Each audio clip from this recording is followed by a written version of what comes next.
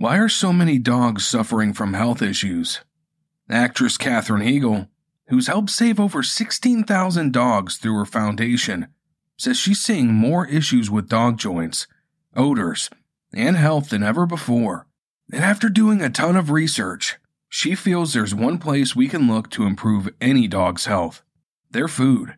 What she's discovered is that the way many dog foods are made can actually create toxins that could be wrecking our dog's health. And this is true even for many premium brands. Fortunately, she found that just by adding a few special superfoods to her dog's food, she saw huge transformations in their health. She's made a 20-minute video explaining step by step how anyone can do the same thing to see incredible changes in their dog's health. Listener, I've watched this video, and honestly, it's 20 minutes well spent. The health of my animals means everything to me. This stuff has improved the coats and energy of mine, and they love it. Normally they are picky with food, but they really enjoy this stuff. Go to badlandsfood.com/obscura and watch Catherine's video right now. Again, that's badlandsfood.com/obscura. Save big on brunch for mom, all in the Kroger app. Get half gallons of delicious Kroger milk for $1.29 each. Then get flavorful Tyson natural boneless chicken breasts for $2.49 a pound, all with your card and a digital coupon. Shop these deals at your local Kroger today, or tap the screen now to download the Kroger app to save big today. Kroger, fresh for everyone. Prices and product availability subject to change. Restrictions apply. See site for details.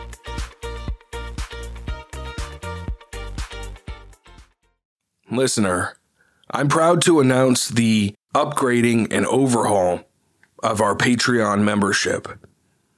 Now referred to as the Black Label Society, this will offer 2 new tiers, which includes an extra Black Label episode that will run 2 to 3 hours, as well as apparel, which people have been asking for a long time.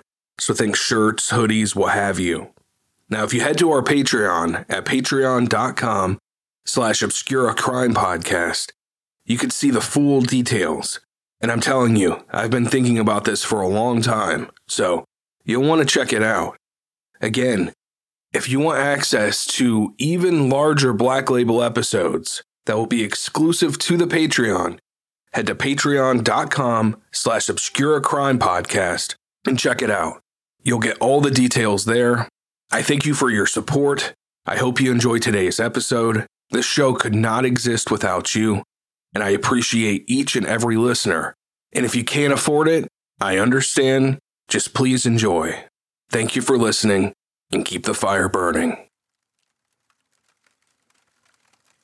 The word incel is a popular true crime buzzword. I'm going to explain it to summarize it adequately and move on. Incel is short for involuntary celibate. Being a virgin doesn't make you a bad person. No, not at all. That's important to note. However, a self-identified incel is a person who typically exhibits exaggerated forms of self-loathing.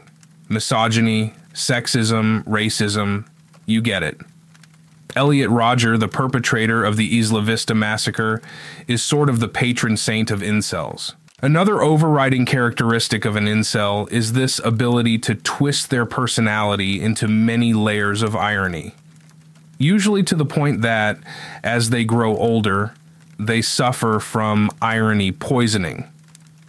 Think joking about something ironically for long enough that it becomes an unironic part of your personality. Now look, I'm not going to sit here and act like iDubbbz.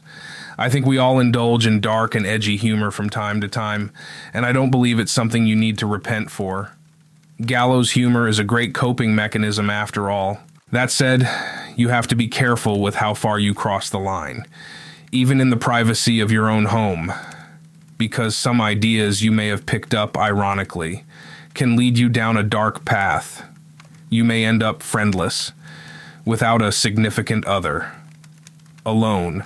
Today's subject found himself tangled in a dark web of his own making, a putrid and hateful person, a man who simultaneously complained about his loneliness. but somehow, in his mind, positioned himself above those who succeeded where he failed. Under this delusion, his life ultimately spiraled. The actions he would go on to take made him feel justified. In short, he was a person who was incapable of taking responsibility for his actions, until his bitter end. Welcome, listener. I'm glad you're here. Take a seat next to the fire.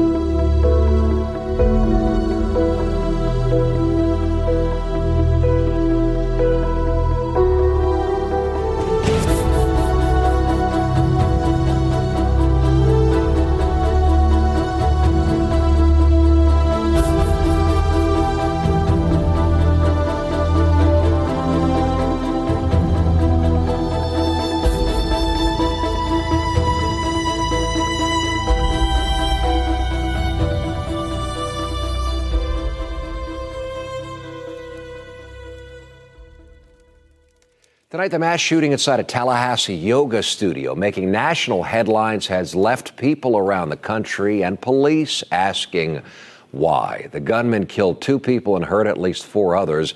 Police have identified him as this guy, 40-year-old Scott Beerley of Deltona. Investigators were at the home where he lived in Volusia County earlier today, and so was News 6's Clay Lepard. Throughout the day, detectives were inside this home on Azora Drive looking for clues to try to help them figure out why a man would open fire on a Tallahassee yoga studio. Tallahassee police say 40-year-old Scott Beerley pretended to be a customer before pulling out a handgun at Hot Yoga in Tallahassee Friday evening, killing 2 people and injuring 5 others before killing himself. Officers searched the hotel room where Beerley was staying nearby, but they hoped they could get more answers from what was inside this home where Beerley lived in Deltona, nearly 4 hours away from the shooting. Several neighbors tell News 6 that Beerley was renting a room out of this home, but not for very long. Quiet. I hardly ever saw him. I think he was a loner. And I can see that he minded his own business. Beerley had been arrested in the past for grabbing women, but those charges were eventually dropped. We've also learned Beerley worked at Volusia County Schools in 2017, but it's not clear in what capacity. We really just got a very weird vibe from him. My daughter had an incident with him at her job, and with kind of like watching people and making them feel uncomfortable, and so we just all got weird vibes from him. Police say they still haven't found a connection between Beerley and the yoga studio or the people that were inside. In Deltona, Clay Lepard, News 6. Scott Beerley's earliest blip on his legal record is in 2004. He was arrested for DUI. This would be far from the last. A former classmate once said she didn't speak with him outside class. He made inappropriate comments. She'd catch him leering from across the classroom. Mike Orgo met Scott in 2011 at a comedy open mic session. It was held in Tallahassee. He didn't know Scott well. They were Facebook friends and met a few times. But Mike felt Scott seemed angry, on edge. Something was off. Scott Beerley was indeed angry from a young age. NBC News reports, as a teenager, Beerley wrote an 81-page revenge fantasy about a middle school boy who hated his female classmates because he felt shunned and humiliated by them. In the story, the boy murders the girls, then commits suicide as the police arrive. Originally from New York, Beerley served in the military and once taught in Maryland. He taught English and Social Studies at Meade High School at Fort Meade. During this period, he was active on the 4chan message boards, something that I believe painted his view of the world. If not painted, it gave him a certain kinship of like-minded individuals, ironic or not. In 2007, he resigned. He then served 2 years in the military before attending Florida State University. His stint at FSU lasted from 2011 to 2013. On December 7, 2012, Scott was reported to campus police for an incident in the FSU dining hall. A woman accused him of grabbing her while she was filling her cup at a soda fountain. Scott claimed he may have accidentally bumped into the girl, but the girl doubles down. She's sure that Scott intentionally grabbed her. Another girl who witnessed the assault told campus police that Scott had grabbed her the same way at least 3 times in the past. Scott was arrested and charged with 2 counts of battery. The charges are later dropped. 2 years later, Scott is seen by campus employees in the school gym acting strangely. He's pacing and talking to himself. Soon after, Scott is seen trailing a volleyball coach as she goes down some stairs. Nervous, the employee calls the police. When police speak with Scott, they find out that he's not even attending the school at this point. Police ask that he leave the campus and not return. Just 3 weeks after the gym incident, Scott is spotted in the school dining hall. The campus officer asks Scott why he's in the hall when he's been issued a trespass warning. Scott replies flatly that the campus officer should probably arrest him. Police arrive, Scott's arrested, but again the charges are dropped. In 2016, Scott harassed a sunbather, alone by the community pool at his apartment complex. He sits next to the teen and tells her, "Nice butt." The teen thanks him. She's nervous and pretends to ignore him. Scott then asks the 19-year-old if he can apply suntan lotion to the girl's butt. She, of course, declines. Scott asks her name. The girl gives it. What he does next is nothing to downplay. This is Scott crossing a line, one that, once crossed, can never be uncrossed. He slaps her butt, grasps it and forcefully shakes it, then retreats before the startled sunbather can act. Scott has now directly sexually assaulted a young woman. This was no accident. The police arrive the next day to see Scott caught on camera in the act. This is bulletproof. At this point, there is no argument. He is a sex offender. However, despite the cut and dried evidence, Scott later signs a deferred prosecution agreement. A deferred prosecution agreement is an informal agreement between the defense lawyer, the defendant, and the prosecutor to dismiss the case. Typically, the accused agrees to some concessions. Usually, this is only offered if there is difficulty in proving the case, or in Scott's case, a lack of adjudicated criminal history, despite this being the 3rd documented case of sexual assault. Scott Beerley's former attorney, Don Pumphrey, has expressed shock at what comes later. I personally find this hard to believe. Scott sent as many warning signals possible to those around him, but he continued to slip through the cracks. I'm completely baffled as to how this man continued to walk free over and over again. And not only that, find work in an extremely sensitive position. This is a clear case of the system failing. Hell should be paid, jobs should be lost. Yet, we all know how these things go. Scott's treatment of women goes beyond the sexual assault he continued to get away with. He had a since-removed YouTube channel and once, in 2014, uploaded 14 videos in 3 days. In a series of videos titled The American Whore Part 1 and The American Whore Part 2, Scott tells us exactly what he thinks of women. I'd like to talk about mongrelization a little bit today. I see a lot of interracial couples, in particular in this town. When I see an interracial couple, I think one of 2 things, and I don't believe I think one of 2 things. Either the guy couldn't do any better, or the girl's a whore, or it has some variety of mental illness or psychological issue. And in particular, what I'm referring to is a white man and a colored girl, or a man of color and a white female.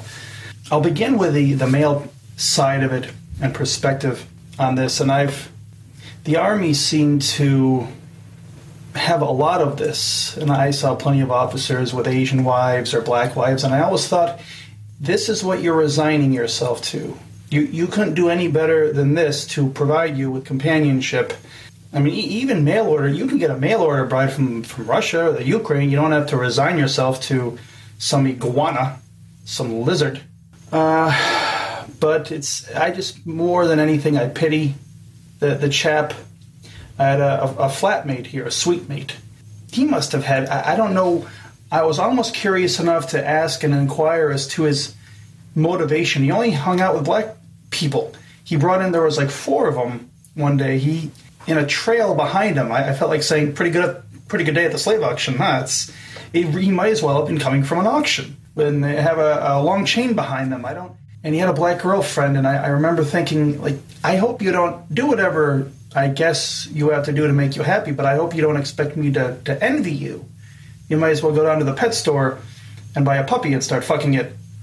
I'm not going to envy you that either. I'm more pity. It's more pity than anything else. But from the female perspective, if it's, and I see a lot more of this, first and foremost, you're not unique. You're not on the cutting edge. There are whores and to me the definition of a whore is the greatest crime man can commit, any individual, is betrayal. And the greatest betrayal, I think I talked about this before, I may have. There's no greater betrayal, though, than blood. So what motivates you? First of all, you're not unique. There are whores in not only every city, not only every town, but every village. Find a little settlement of 500 people. You'll find one deranged female that'll find a black dick and suck it. You're not unique. Maybe 30 years ago, you were shocking. Nobody's raising an eyebrow. You're a degenerate, but you're not chic.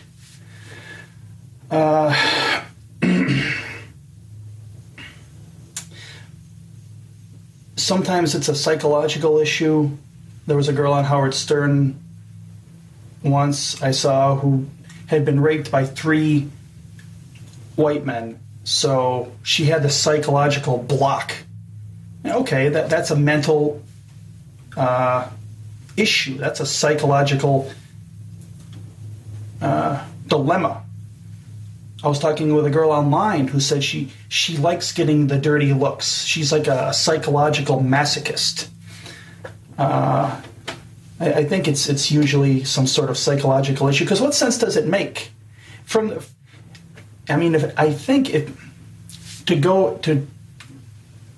To look at another configuration of this, if I was a black dude, I can't really condemn them because I was talking with this one dude once and he said, well, if you were me, what would you take if you had a choice? You got a good point. I mean, if a third to a half of all your females are disgustingly obese and have bad skin, and if these girls are going to be whores, in part, I can't blame you. I mean, you are dating up, but you're still ultimately thinking, there's a couple of issues with it. One, I think I can make the point you're still thinking like a second-class citizen. Well, what is it? It seems the first thing that a black man does when he does become successful, and not just in sports, although that's a big part of it, gets himself a white woman. She could be 400 pounds.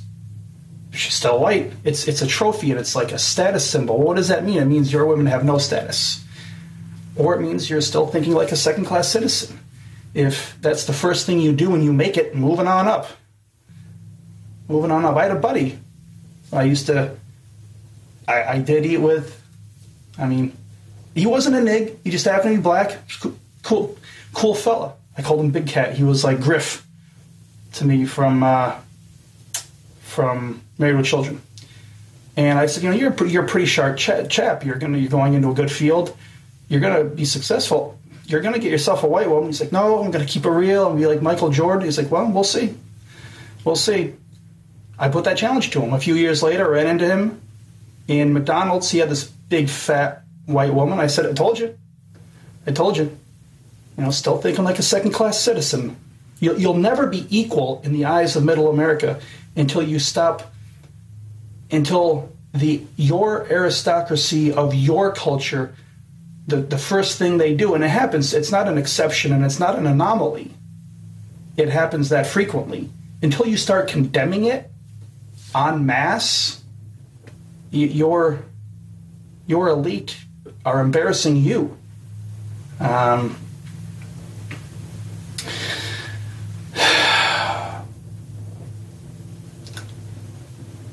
I think that's about all I have to say on that. If society still had integrity collectively and principles and values, you wouldn't see this, certainly not nearly as much. But when the collective zeitgeist is, hey, be tolerant, but that's a code. You were talking about codes before. Thug is a code word for nig. Tolerance is a code word too. It's really an attack mechanism of the left. What it means is lower your guard, stop caring, lower your values, lower your principles, and just have a porous defense, as it's called in boxing. Just let anything goes and just watch society disintegrate, which is what we want to have happen. Well, if you're not going to hold anyone to any sort of standard, then yeah, you're going to see the disintegration of the ethnic hegemon. And without an ethnic hegemon, you'll have, well, I'll comment on the issues with diversity later, but there's a lot of bad things that go with it more than good things. It's ultimately a dangerous and destructive thing to not have any hegemon, any sovereign. But I'll comment on that another time. But this is, from any perspective, if you're not going to have any integrity or hold anyone to any sort of accountability, this is on you as a society, and this will perpetuate itself. But that's up to you. It's worth pausing here to really focus in on something. This is a man who struggled with companionship, be it women or friends. And absurdly, unfathomably, he would rather stew in a broth of hatred, misery, and loneliness than be with someone of another race. Someone he considers a lizard. It really gives you a look into the window that is his mind. If it wasn't made clear by the misogynistic videos, Scott was also an extreme racist, to the point that he created videos attempting to justify this racism. Okay. Hopefully this will be clear enough as well. I'd like to talk now a little bit about the 5 marks, the 5 indications of the American nig. To me, it's only worth one syllable. And I'm not going to use, I feel no need to use code. I'm not going to say thug. Nig. Now, I prescribe to the notion that Chris Rock presented, that there are black people and there are nigs, and there is a disparity. There's a difference. And he said, I love black people, but I hate nigs. Well, I don't love them. I mean, that's like, everybody's born some way, somewhere. You can't condemn someone or despise someone for how they're born. You have no control over that. But like Chris Rock, I despise nigs, but for different reasons. His was based on, I guess, criminality. What I can despise is actions and behavior, and that you have control over. And if you want to know why it is that so much of Middle America despise you, I'll lay it out. Very easy things to correct. One, I see dreadlocks as the black man's mullet. For those of you who don't know what mullets are or were, you don't really see them anymore because they looked ridiculous. A lot of young Americans had them in mid-'80s, late 80s, and at some point, I think pretty much at the same moment, Americans just looked at each other and said, you look ridiculous.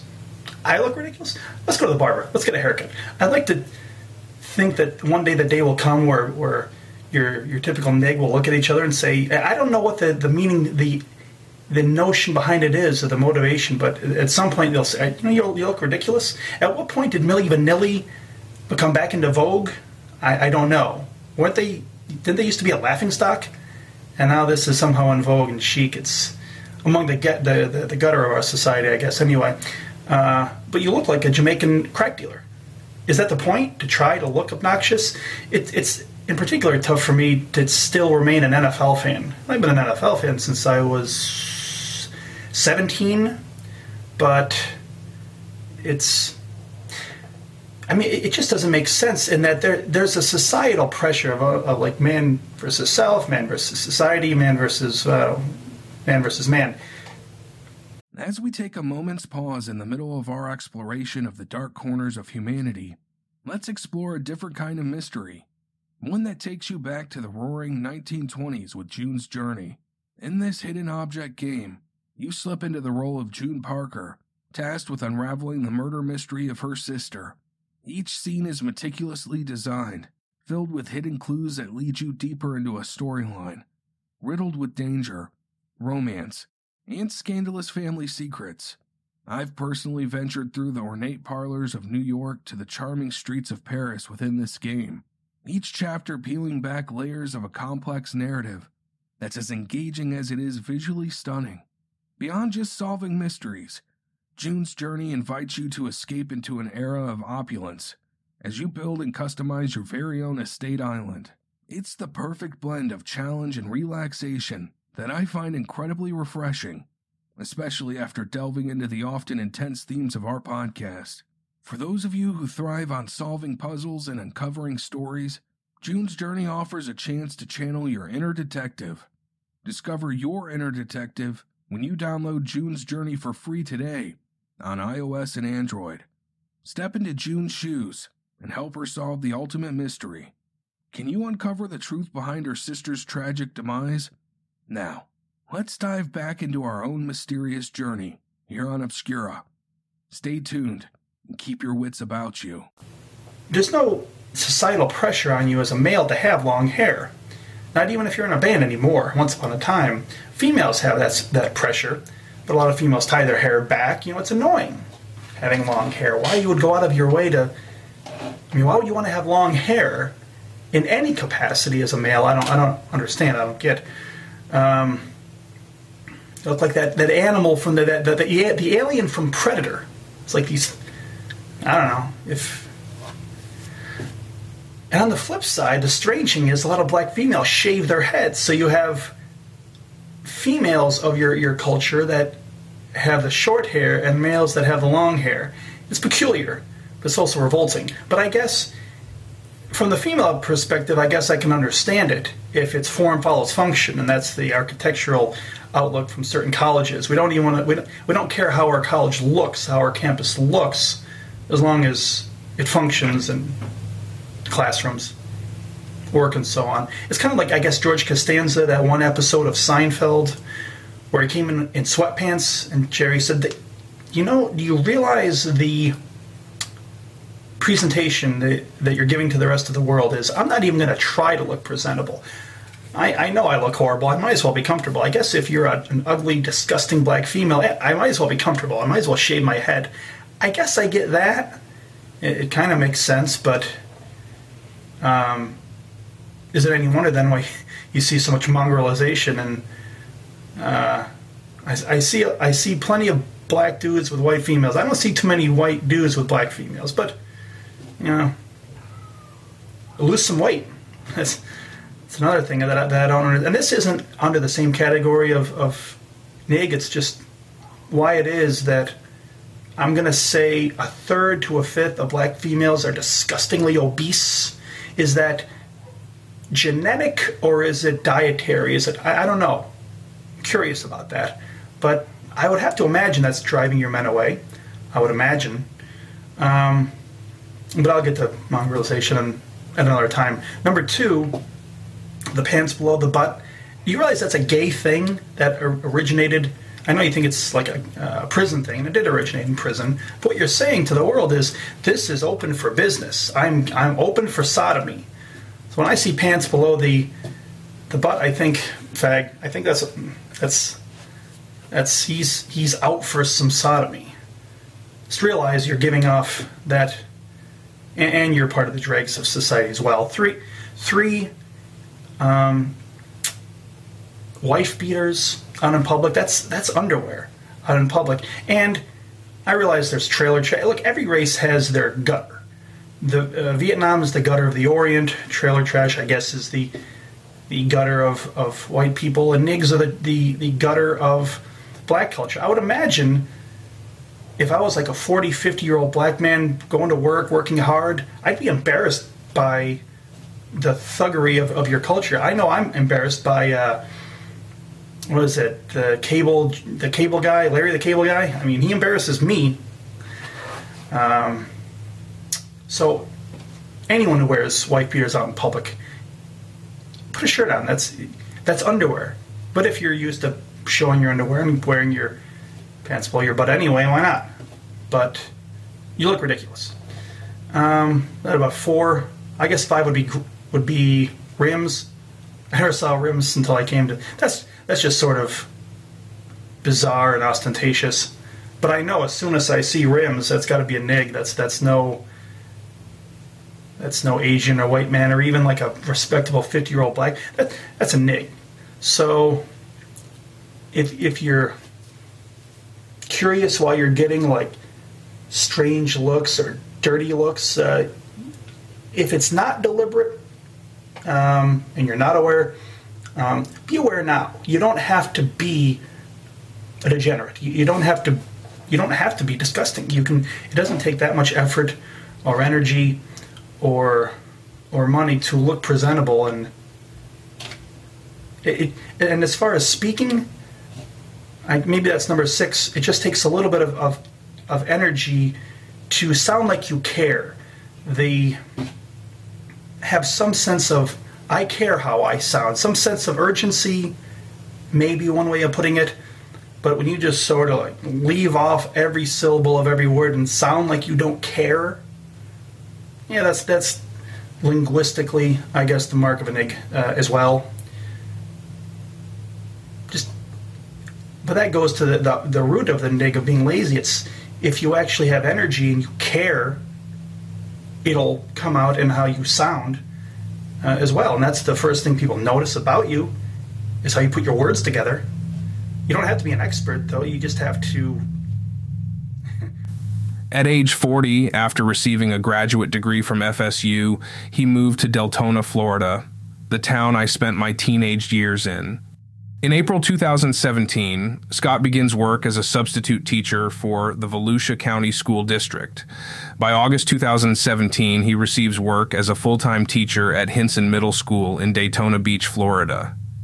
The school district soon receives unsettling handwritten notes from parents about Scott. Their children have begun to complain that he's weird and makes them uncomfortable. Other parents have Googled his name and found images of Scott's mugshot as well as a Facebook page that reinforced his odd behavior. He's fired after only a couple weeks. Scott is then hired at Galaxy Middle School in Deltona, resuming work as a substitute teacher. This is actually the middle school I went to from 6th to 7th grade. Considering some of my less than positive experiences with Galaxy Middle staff, I'm unsurprised that Scott was able to find work there at all. I once had a Galaxy Middle teacher teach me how to make explosives from a Folgers coffee can, so yeah, not exactly examples of responsible teachers at Galaxy Middle. On May 25th, 2018, Scott touched one of his students in the classroom. Afterwards, the violated girl hid behind other students while others reported the incident for her. Scott was asked by staff to head to the front office to make a statement, but he attempts to leave the premises instead. A school resource officer runs after and retrieves Scott before he can get away. This was preceded by an incident where Scott was caught viewing pornography on a school computer. Again, the treachery, the treachery that a female is capable of when her sensibilities are offended, to me is astonishing, and why nobody else has emphasized it or addressed it is the lengths that they will go to. Lying, exaggerating, outright lying. And again, and I stated this before, there were 8 of them. It wasn't like I offended. They all saw the exact same actions out of me. Well, he makes an easy victim then, doesn't he? No repercussions on our behalf? Well, potentially. But I believe in karma. I believe in what what comes around goes around, and those that engage in treachery ultimately will be the victims of it. Before the final events, Scott Beerley uploads one last song to his SoundCloud. To hell with the boss, I won't get off my back. To hell with the girl, I can't get in the sack. To hell with the good times, I can't get back. To hell with my life, I can't get on track. Fuck 'em all. Fuck 'em all. Fuck 'em all. Fuck 'em all.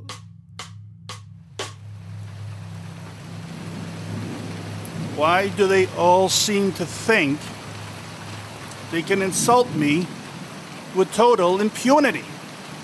Well, perhaps what I'm about to do will make them see that they can't. I'm not powerless to retaliate. The only reason I have not so far is that I fear I may not be able to stop. They'll never let me be all that I should be, all that I'm entitled to be. They'll all be there, ready to pounce in a dozen trumped-up courts with a dozen trumped-up suits. That will not happen. I will not let it happen, no matter what I have to do to avert it. It's not too late. I can still turn back. But once I cross this undistinguished river, I cross from servant of my country to an aggressor against her. Yet I know all this. I've known it for years. I've done everything. Thought, planned, schemed, striven mightily. I've made incredible concessions to fame or infamy, glory or notoriety, to Rome. Let the dice fly.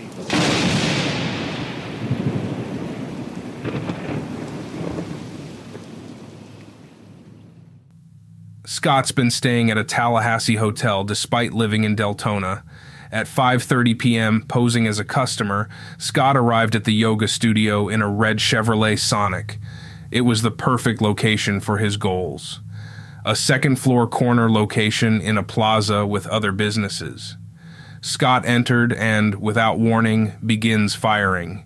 He shoots 8 people, killing 2 before his gun jams. Joshua Quick takes advantage of this short reprieve. Joshua picks a vacuum cleaner up by the heavy end and strikes Scott. It's not enough. Scott pistol whips Joshua, and Joshua goes down, bleeding, his face ripped open from the gun strike. Scott starts working on the gun again. Joshua knows he doesn't have a lot of time. He looks around for something, anything to fight off the much larger 6'2" Scott Beerley. He grabs a nearby mop and begins attacking Scott with the handle, hitting him in the head. With Scott distracted, people around them rush for the door, making their narrow escape. Having lost the battle to Joshua's quick thinking, Scott turns the gun on himself, shooting himself in the head. And with that ended the downward spiral of a hate-filled incel. I like to imagine the universe gave a sigh of relief. At 5:40 p.m., 10 minutes later, police arrive.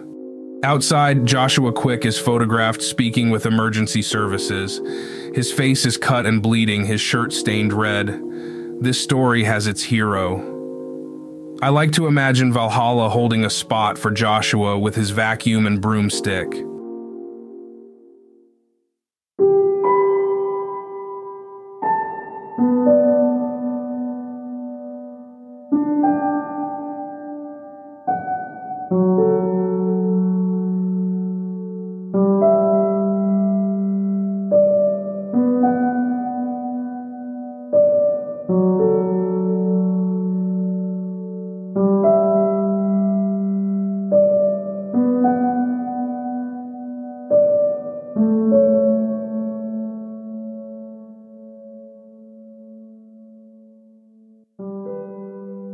On November 4th, 2018, Florida State University held a candlelight vigil. At the candlelight vigil, under an overcast sky, a small choir sung Hymn to the Garnet and Gold.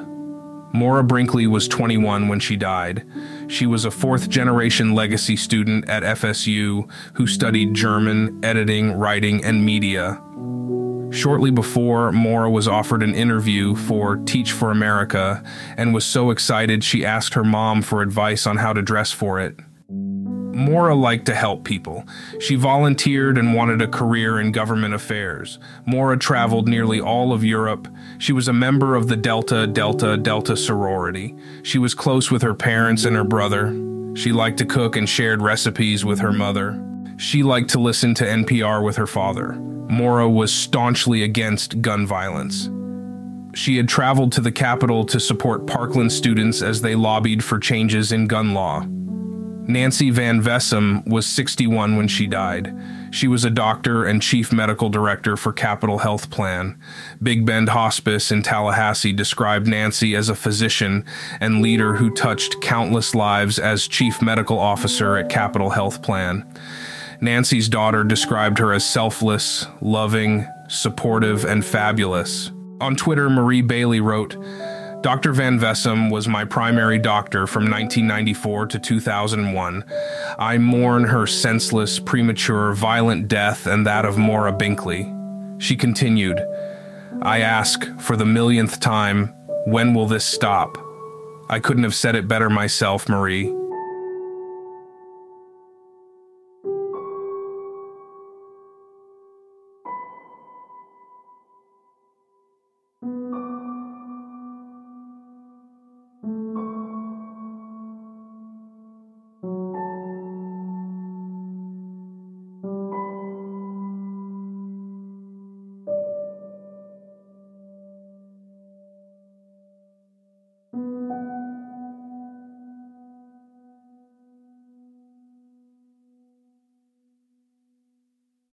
This is the story of the one.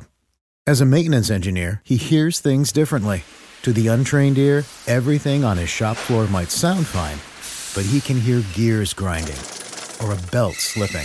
So he steps in to fix the problem at hand before it gets out of hand. And he knows Grainger's got the right product he needs to get the job done, which is music to his ears. Call, click Grainger.com, or just stop by. Grainger, for the ones who get it done.